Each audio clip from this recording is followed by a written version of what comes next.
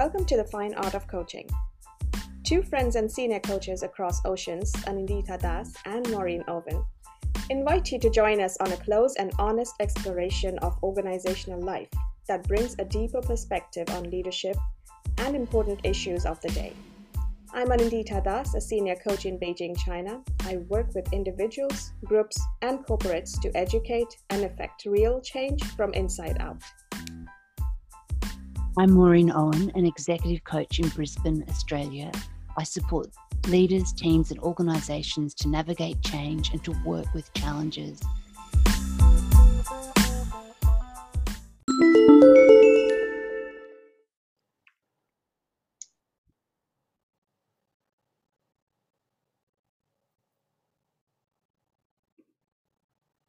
Okay, welcome to our latest episode of Leadership Stories.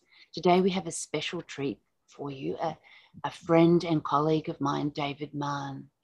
David is a HR business partner for a large organisation in Brisbane, Australia, and his specialty is leadership development, organisational development, and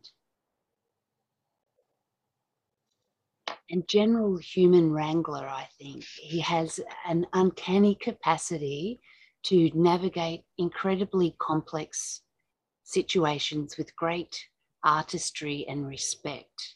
And I've learned a great deal from him over a number of years that I've known David, and he never ceases to inspire me or impress me.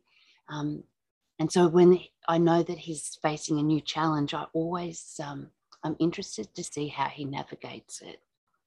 So David is passionate about developing leaders, particularly inclusive leadership. And a lot of his work is focused around that, even when the title of his job doesn't explicitly say that. That's often the underlying theme.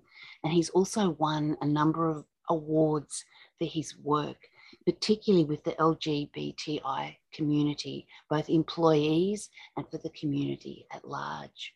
But let's not waste any more time talking about David. He is also an athlete and an ABBA and Doctor Who fan, so watch out for in his conversation for references to those things. So without further ado, I would love to introduce you to my friend David Mann. Well, thank you, Maureen. I'm hoping that what I say will live up to the magnificent introduction you've given me, but if it doesn't, I don't ever want to hear about it. I'll just go on in the fantasy that it did. So yeah, if it doesn't live up to it, please don't write and let me know. But if it does live up to that introduction, I'd love to hear from people. So is there anything you wanted to start off with, Maureen? I know you had a few questions you sent me before we started. So yeah. I shouldn't probably control this interview, should I? I should let you do that. Well, that's right. We do have some questions, and no doubt you will inspire us to ask other questions.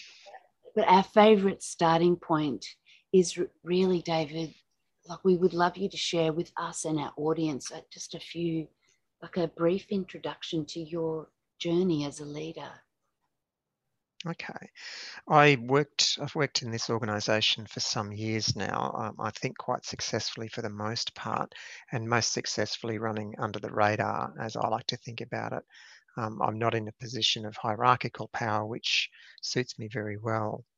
It has enabled me to develop my influencing skills, which I'll talk about a little bit later. One of the areas that I was particularly able to develop those skills was in the area of diversity and inclusion, as you've mentioned, Maureen, and my organisation had a very comprehensive diversity and inclusion strategy for a number of years, and a very successful strategy.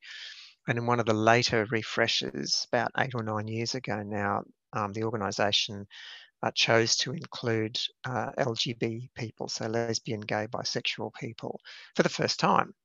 And I identify with some of those communities and thought that was an interesting, brave, and very welcome choice, and kind of left it at that. And then after a year or two, I was talking to my manager at the time about what was happening in that arena, and the answer was nothing. And we left it at that, and I went away and thought about it and thought, well, if not me to act in this space, then who? And I don't mean that in an arrogant way, but I mean that in the sense of, well, I identify with those communities. Nobody's taking action, not from any want of desire, but I'm positioned to comment on at least part of those communities. I can't speak for lesbians or bisexuals, but I can speak for gay men. And so that, I guess, was the moment, and it sounds simple now, but I can say at the time it was anything but simple to step forward into that space.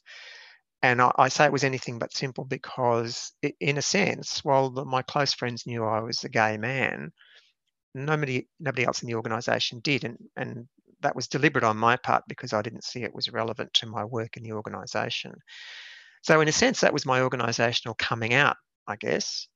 It does sound like a bit of a cliche, but I can assure you at that time in this organisation, it took a bit of courage. No, it didn't. It took a lot of courage for me to step forward and identify personally with the LGB agenda, because there's always that fear of rejection, particularly around the issue of sexual orientation and gender identity, as I subsequently discovered. But those communities in particular, not only those communities, I have to say, but those communities in particular, because of the long history of persecution and violence, those communities are particularly reluctant to step forward. So it was a risk. It was a calculated risk, I have to be honest. But again, the driving imperative for me was, if I don't do it, then who will? And I'm not sure anybody would have, again, not through any deliberate negligence, but they didn't have the passion for promoting that part of the diversity and inclusion agenda that I did. The organisational coming out, like, it was a little bit like the organisation had unlocked the closet door, so to speak, by mentioning LGBT people in its organisational strategy. And I took the initiative. I say this without a trace of arrogance, but I took the initiative and opened that door inch by inch. And it became a whole, the longer I worked in this space, the longer or the more obvious it became to me that the work I was doing was putting myself out in front of the organisation and leading this agenda. And I would never prior to this point have said I was a leader. I would have said primarily I was an influencer. But my work in this space has convinced me, probably reluctantly, that I can be a leader. And what that has led to for me is that, in fact, anybody can be a leader. You don't need to be in a position of hierarchical or organisational authority or power to lead. The person who is at the lowest of the organisational hierarchy can be a leader. I know this isn't a particularly new idea, but it was the first time for me that had become a reality.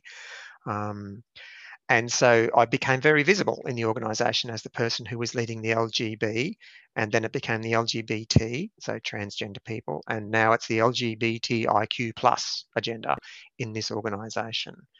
So lesbian, gay, bisexual, transgender, intersex, queer, and pretty much everybody else. So conscious that I didn't have organisational power, what I did was to recruit allies, advocates who don't identify with any of those communities, but who do have organisational power.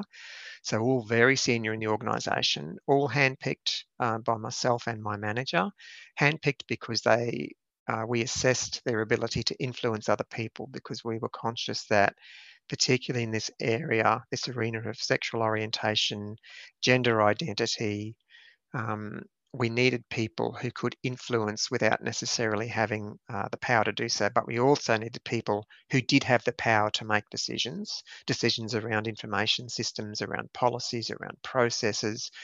And so we needed both, and that's why we handpicked them. And for me, it was important, and I think this is true of any leaders, to be a leader for me, you don't have to be the only one running the race. In fact, it's really important that you're not.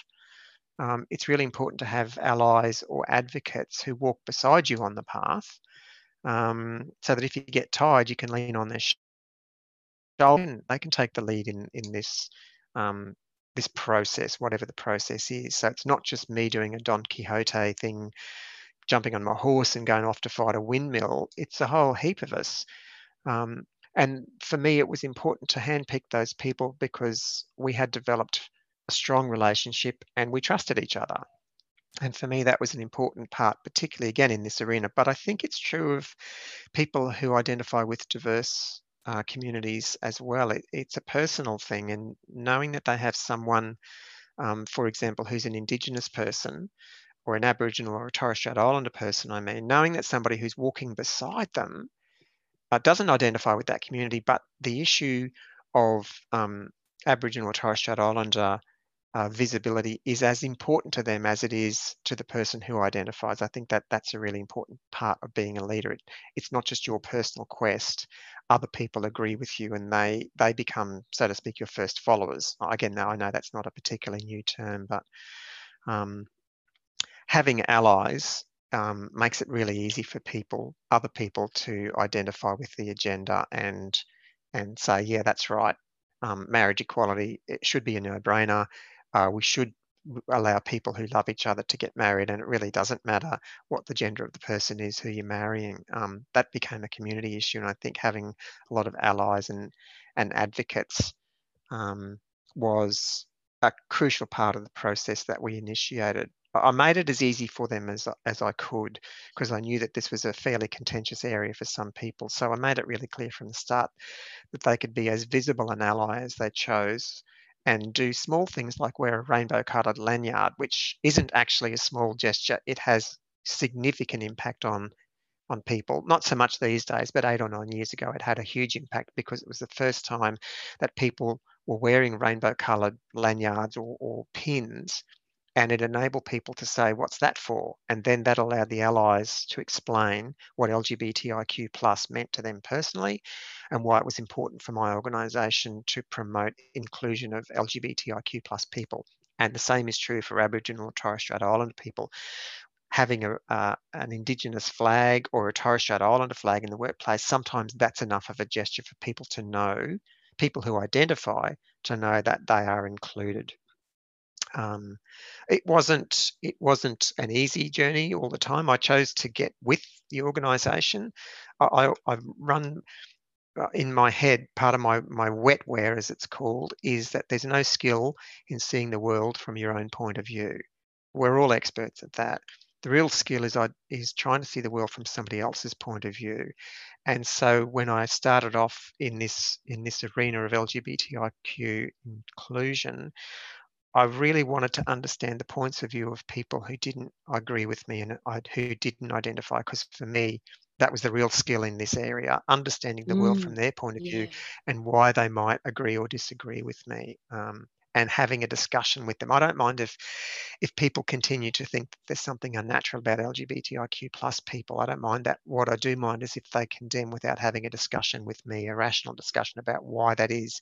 I don't necessarily want to change their minds, but I do want to make it safe for everybody to bring their whole selves to work.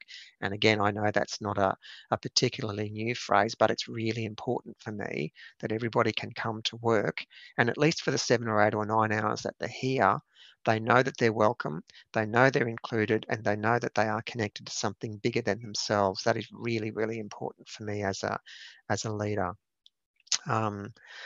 So a couple of the challenges that I faced. David, I just, because you put up this question why, and I'm really confused now because I've always wondered about it. Historically, why has there been so much pushback about homosexuality? What have I'm sure you have the answer. Well, I'm not sure, but one of the things I've come up with is a friend of mine says that the original division in human beings is the male-female dichotomy. It's the one thing that most people on the planet can say, okay, I'm not sure about much, but I know that I'm a man and I know that you're a woman and I know that men are attracted to women and women are attracted to men. We mightn't know much else about the human condition, but we do know that. Sexual orientation challenges that and says, well, I'm a man, but I might be attracted to other men and other women, or no one, or both, or something else. I might not understand much, but I don't know. I'm born with the external manifestations of being a man, but in my mind, my head, which is where gender identity happens, I identify as being a woman. I know that despite all, when I look in the mirror, I don't represent who I feel. And I think that really challenges people.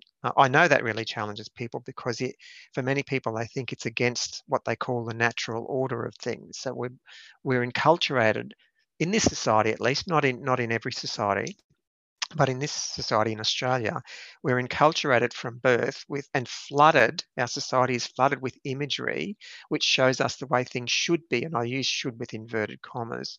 We should be attracted to women if we're men, because that's the way things are. That's the natural order. In fact, we know there are over 1,500 species in the animal kingdom, at least 1,500 species, who are same-sex attracted. So people can say, well, they're animals. You could also mount an argument to say the human beings are a higher form, but nevertheless still animals. So it's not that it's necessarily unnatural. For fear of offending people, I won't go into the arguments that are contained in various religious scripts. Suffice to say that some religions do acknowledge at least 6 forms of sexual orientation or gender identity.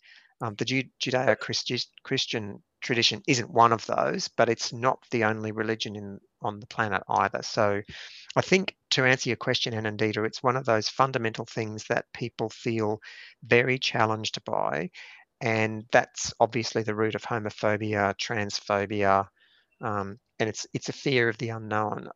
I guess at its heart, I don't know what it would be like if I'm a man to be attracted to another man. I've never seen any imagery. That's less common now, but for much of our lives, it would be the case that people have not seen many images on billboards about same-sex attracted couples, or heaven forbid, same-sex people who have children. I mean, that's an even greater outrage for some people. So my approach has always been, let's have a discussion about it. I don't necessarily want to change your mind, but I do want to understand why this is such a challenge for you.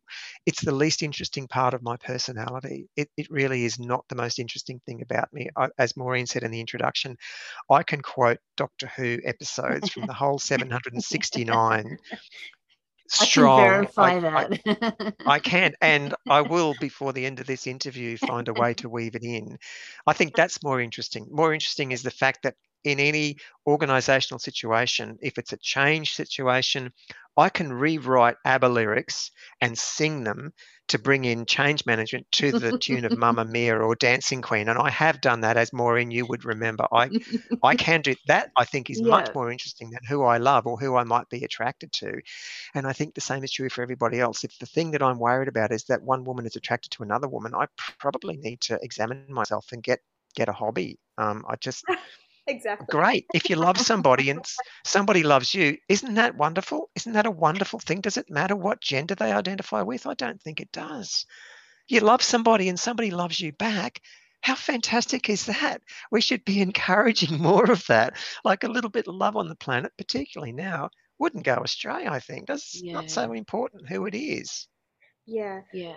David, I can imagine when you started your advocacy for the LGBT um, community in your organization, and I hear you say that was things before that were crazy. I'm not getting the right word, but scary. So Yes. I'm interested in knowing, when you were growing up, who were who were the guides or mentors that you looked up to, particularly in this area? Were there any? Did you have to hide it? Yes, How I was did have to hide it. that?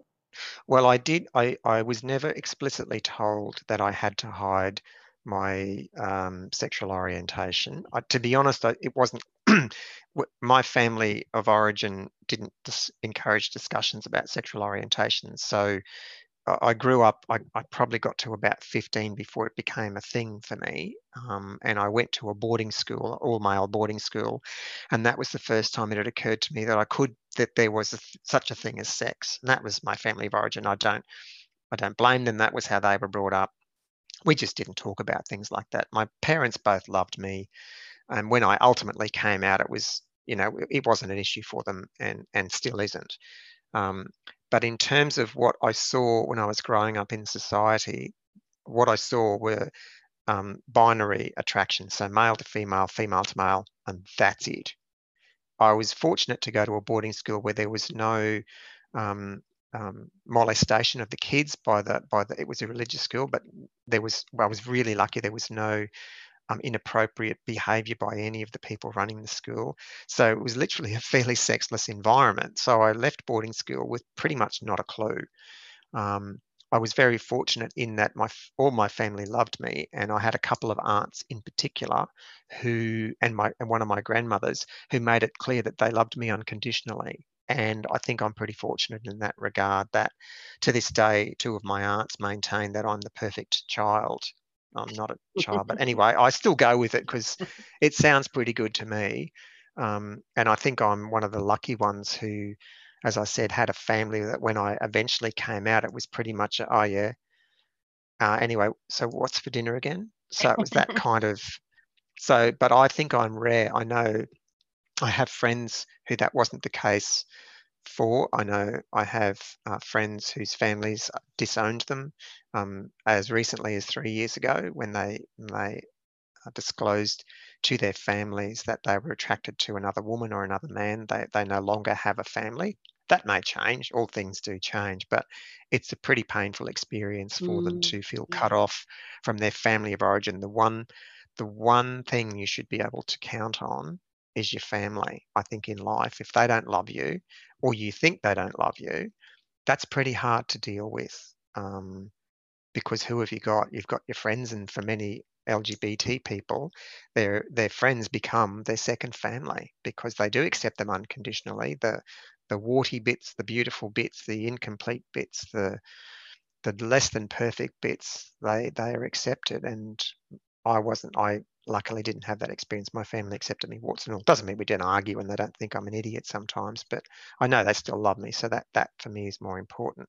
But in the society that I grew up in, indeed, in this state of Queensland, for a long time, homosexual people were treated very badly indeed. They were bashed, they were imprisoned, they were baited, they were sometimes murdered. I know this still happens across the planet. Part of the reason we have a Wear It Purple Day is the large number of rainbow children who are bullied, sometimes to suicide, by the fact that their own friends don't accept that they could be same-sex attracted or queer or transgender or whatever the version of LGBTIQ plus is that they identify with. It's still happening.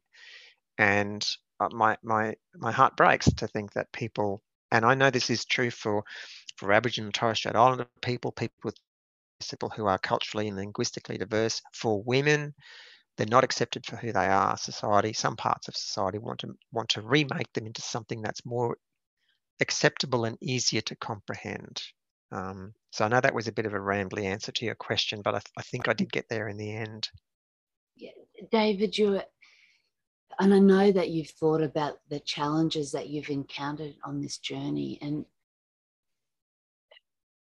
I guess what's most present for me is the courage that it's taken really to consciously step into that leadership role in the organisation and really declare who you are and take a very visible role in that. And so I'm wondering how you navigated that challenge, how you actually tapped into the courage that was required to do that. Well, I did have, as I said, a manager who was, she was more than sympathetic. She was right beside me. She was my first ally, and her manager was my second ally. They were both, their approach and my approach eventually became easier to beg forgiveness than ask permission. Like there are some things we did which no one explicitly in the organisation said, I hereby bestow upon you the authority to take this action. The three of us just said, well, let's just do it. And it's a calculated risk. It's not going to break anybody. And we got away with a lot of that stuff. Having them beside me enabled me, and it was a bit of a push, I'll be honest. As I said, it was a bit of a moment for me to step forward and say, okay, I identify as a gay man. The organisation didn't fall over. No one stopped working. Everyone just kind of said, oh, yeah, fascinating, and just kept on with it. But I did have to push myself, and I consciously put myself in situations that I found personally uncomfortable, but I knew when necessary, if I was going to really step in to this leadership role, I couldn't do it in a half-hearted way. I had to fully occupy the space of being in a leader with everything that entailed, which would sometimes be people saying, who do you think you are? People saying you don't have any authority in this space, people saying you've gone too far. But my personal preference is I really like being in a support role. Part of my job is fully supporting people to do their management roles. This space required me to step onto the stage and be in the spotlight, and that isn't a natural place for me. But I knew I couldn't do it in a half-hearted way. Otherwise, people would it would bleed into how I presented. It would contaminate what I was doing, and people would somehow pick up, because people aren't stupid, they notice stuff. Particularly when I think I'm being particularly clever in hiding things, people work it out. Most people are pretty smart at that sort of thing. I knew if I did this in anything other than a full way, they would pick up on it and they'd come to a conclusion that I wasn't serious about it. So why should they be? And so I can deliberately put myself in situations where I was uncomfortable, where I was stretching myself, because a part of me also knew that I was asking people to challenge what they thought was, as I said before, the natural order of things.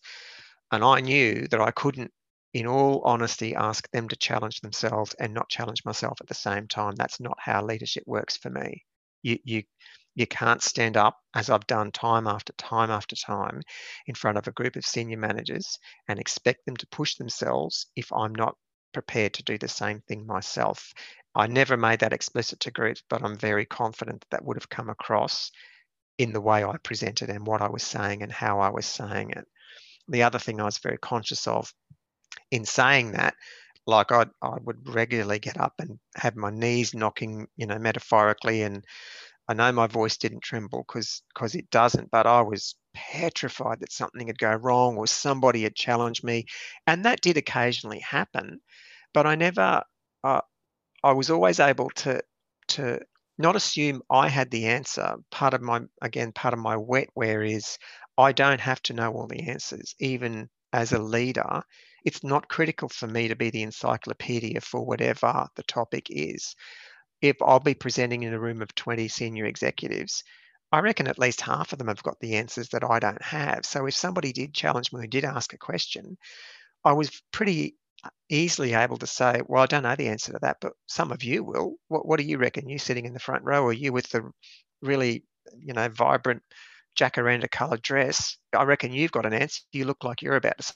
So I was able to not assume I would know the answer to everything. And I think that's been incredibly helpful.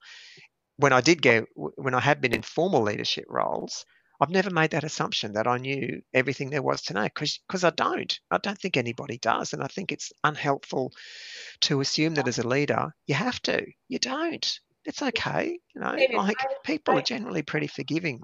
I have a question because you mentioned rainbow, and we know this story. Not everyone in the world knows, but we in the Judeo-Christian world know this story. Perhaps is that at the end of a rainbow, you always find a treasure. Once you get, there, it's the rainbow is a bridge, and you find a treasure. So, how far are we, or how close are we from finding this treasure? A bit of a way. I think LGBTIQ people in particular are a lot closer than some of um, our allies who identify, for example, as culturally or linguistically diverse. I don't think and I'm again talking about Australian society and maybe Queensland society, we could be more accepting. We're a lot better. I think we're a lot more relaxed around people who don't look, sound, or feel like us. And we have to overcome some of our innate biases there. My um, my thing my mantra, I guess, is that, okay, so as an LGBTIQ plus person, I now have marriage equality. That's great. Does it mean there aren't other things that I should be focusing on? No, there are. But I look at my friends who identify as Aboriginal or Torres Strait Islander, and I now think, Well, it's my job to step up as their advocate and their ally, not so much their advocate, more their ally, and walk beside them, because in my head, we're not all okay as a society until we're all okay. And at the moment, we have Aboriginal and Torres Strait Islander people fighting for a whole range of rights that everybody else takes for granted. We have refugees coming into the country. We have women who are far from being considered equal. We have people with different levels of ability. So until we're all okay, we're not all okay. So in terms of the pot of gold, we can see it, I think. I don't think we'll ever have everybody in society saying everyone is welcome to bring their whole selves to work. That's part of the human condition, is that we get challenged by people who aren't like us, and that's part of our innate bias. But I think it's our responsibility as a society to make it as easy as it can be for people to be themselves, and that involves everybody challenging themselves, just like I did when I started this journey. It is challenging to interact with people who aren't like me, and that means I've got to try a bit harder, because that's what being a human being, for me, that's what being a leader is about. David, what advice would you give other future leaders? Get an ally, get an advocate, get a trusted advisor, get a coach, have somebody walk beside you. Don't assume you have to do it yourself. You don't. You probably could, but you don't have to. And sometimes you'll get tired. Early on, about a year out from finishing up in the role, I identified my successor. I knew I was coming to the end of my time. I'd taken it as far as I could, but I knew he was going to take it in a whole other direction. He had a lot of energy, a lot of enthusiasm, a lot of passion, and a lot of ideas that I would never have had. So I knew I didn't have to do it myself. So I worked with him so that he could step into my shoes, metaphorically, pretty seamlessly. In terms of advice, I reckon just try it. If it doesn't work, try it again. Be like Doctor Who. When Doctor Who gets to the end of his or now her journey, she regenerates into a new person. And that's how I feel as a leader. You kind of have to be. Try it. If it doesn't work, well, try something else. Everybody's always changing. We're all stories in the end, as Doctor Who said. We're all stories in the end. Just make sure that yours is a good one. And the other advice from Doctor Who I'd give is just be kind. Like, that's all you have to do as a human being. Be kind. If that's what you do as a leader, if that's what you do as a human being, I reckon the planet would be a bit of an easier place to work on. So just be kind. Never ever eat pears, but I don't think that applies to everybody. That's another Doctor Who thing. Pears are okay, I think, but the main thing is be kind. Ask for help. When you ask for help and it's offered, take it. Don't be so, caught up in yourself that you think you can't accept help. Everybody could do with it, with a shoulder to lean on or a walking stick to lean on or whatever it is. It doesn't have to be a lonely journey, and it shouldn't. It's actually more fun when you share it with other people. So if you can overcome yourself, as I had to ask for help, take it when it's offered. Take it. Thank you, David. Press more Doctor Who quotes rolled into a minute. I know. I didn't get any ABBA lyrics in, but I'm sure people can make that up for themselves. Well, but we're coming to the end of our time, David, and so there's still an opportunity in winding up. Like, what's one last message you'd like to leave people with today? I think my last message would be the mantra that I mentioned earlier. Well, two mantras, actually. A, there's no skill in seeing the world from your own point of view. It takes real courage to try and see the world from somebody else's point of view. And I don't mean putting your filter on their worldview. I mean really stepping into their shoes, which means using your mouth and your ears in the proportion they were given to you. So less talking and more listening. The other piece of advice I'd give is there's a song called Walk a Mile in My Shoes. I think the artist is Dan South. I could be wrong on that. Joe South. And the line in that is, before you abuse, criticize and accuse, walk a mile in my shoes. And I reckon there are two things that I try and live my life by. I'm not saying they're easy, because sometimes they're really hard. To walk a mile in somebody's shoes who I don't particularly get along with, but yeah, there's so much to be, I think, so much to be gained from seeing the world from somebody else's point of view, and to be able to say, it's a joy for me to be able to say, honestly, I'd never thought of it like that. Like, that's a true joy for me. I think, how fantastic. I've now seen the world from a different perspective. I've got a gain from that. And it helps me to connect with other people when I do that. So a long wrap up, but there you go. David, thank you. And like, I agree with you, like when people show you a new way to look at something or experience the world, it expands our world. And so, like, it's exciting. Yeah, David, it is exciting. I feel like you've expanded our understanding and view of the world today. So it's been such a pleasure to have you join us. And Anindita, do you have any final things that you would like to say? I would just like to say I wish this episode never ended, because it was such a joy and inspiration to talk to you, David.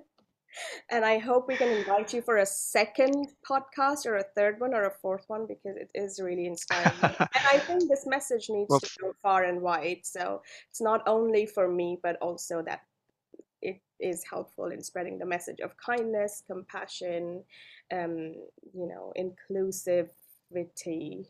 What is the word, Maureen? Please. Inclusivity. Inclusivity, I was right. Yes, you were. So yes, wonderful. Thank you so much, David, for your time and everything that you've shared, and your courage as well, that you started that the moment, and you started. I don't want to say the journey, I want to say a flame, that you started the spark. Yes. Well, thank you. And thank you for inviting me along to speak of. I hope there was something in there, if only people racing to check out the latest Doctor Who episode. I'll be happy with that. And is there an ABBA line that you want to leave us with, David?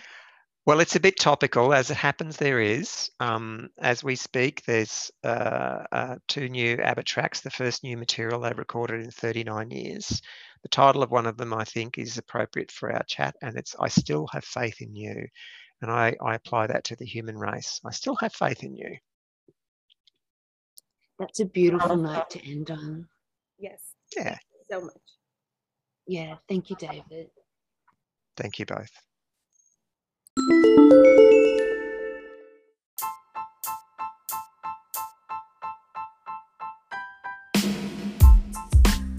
Our next episode is Kate Hitzke, leadership and organizational consultant in a wide variety of organizational settings. She is a rich source of wisdom and knowledge. Come and listen to her for your monthly dose of leadership stories.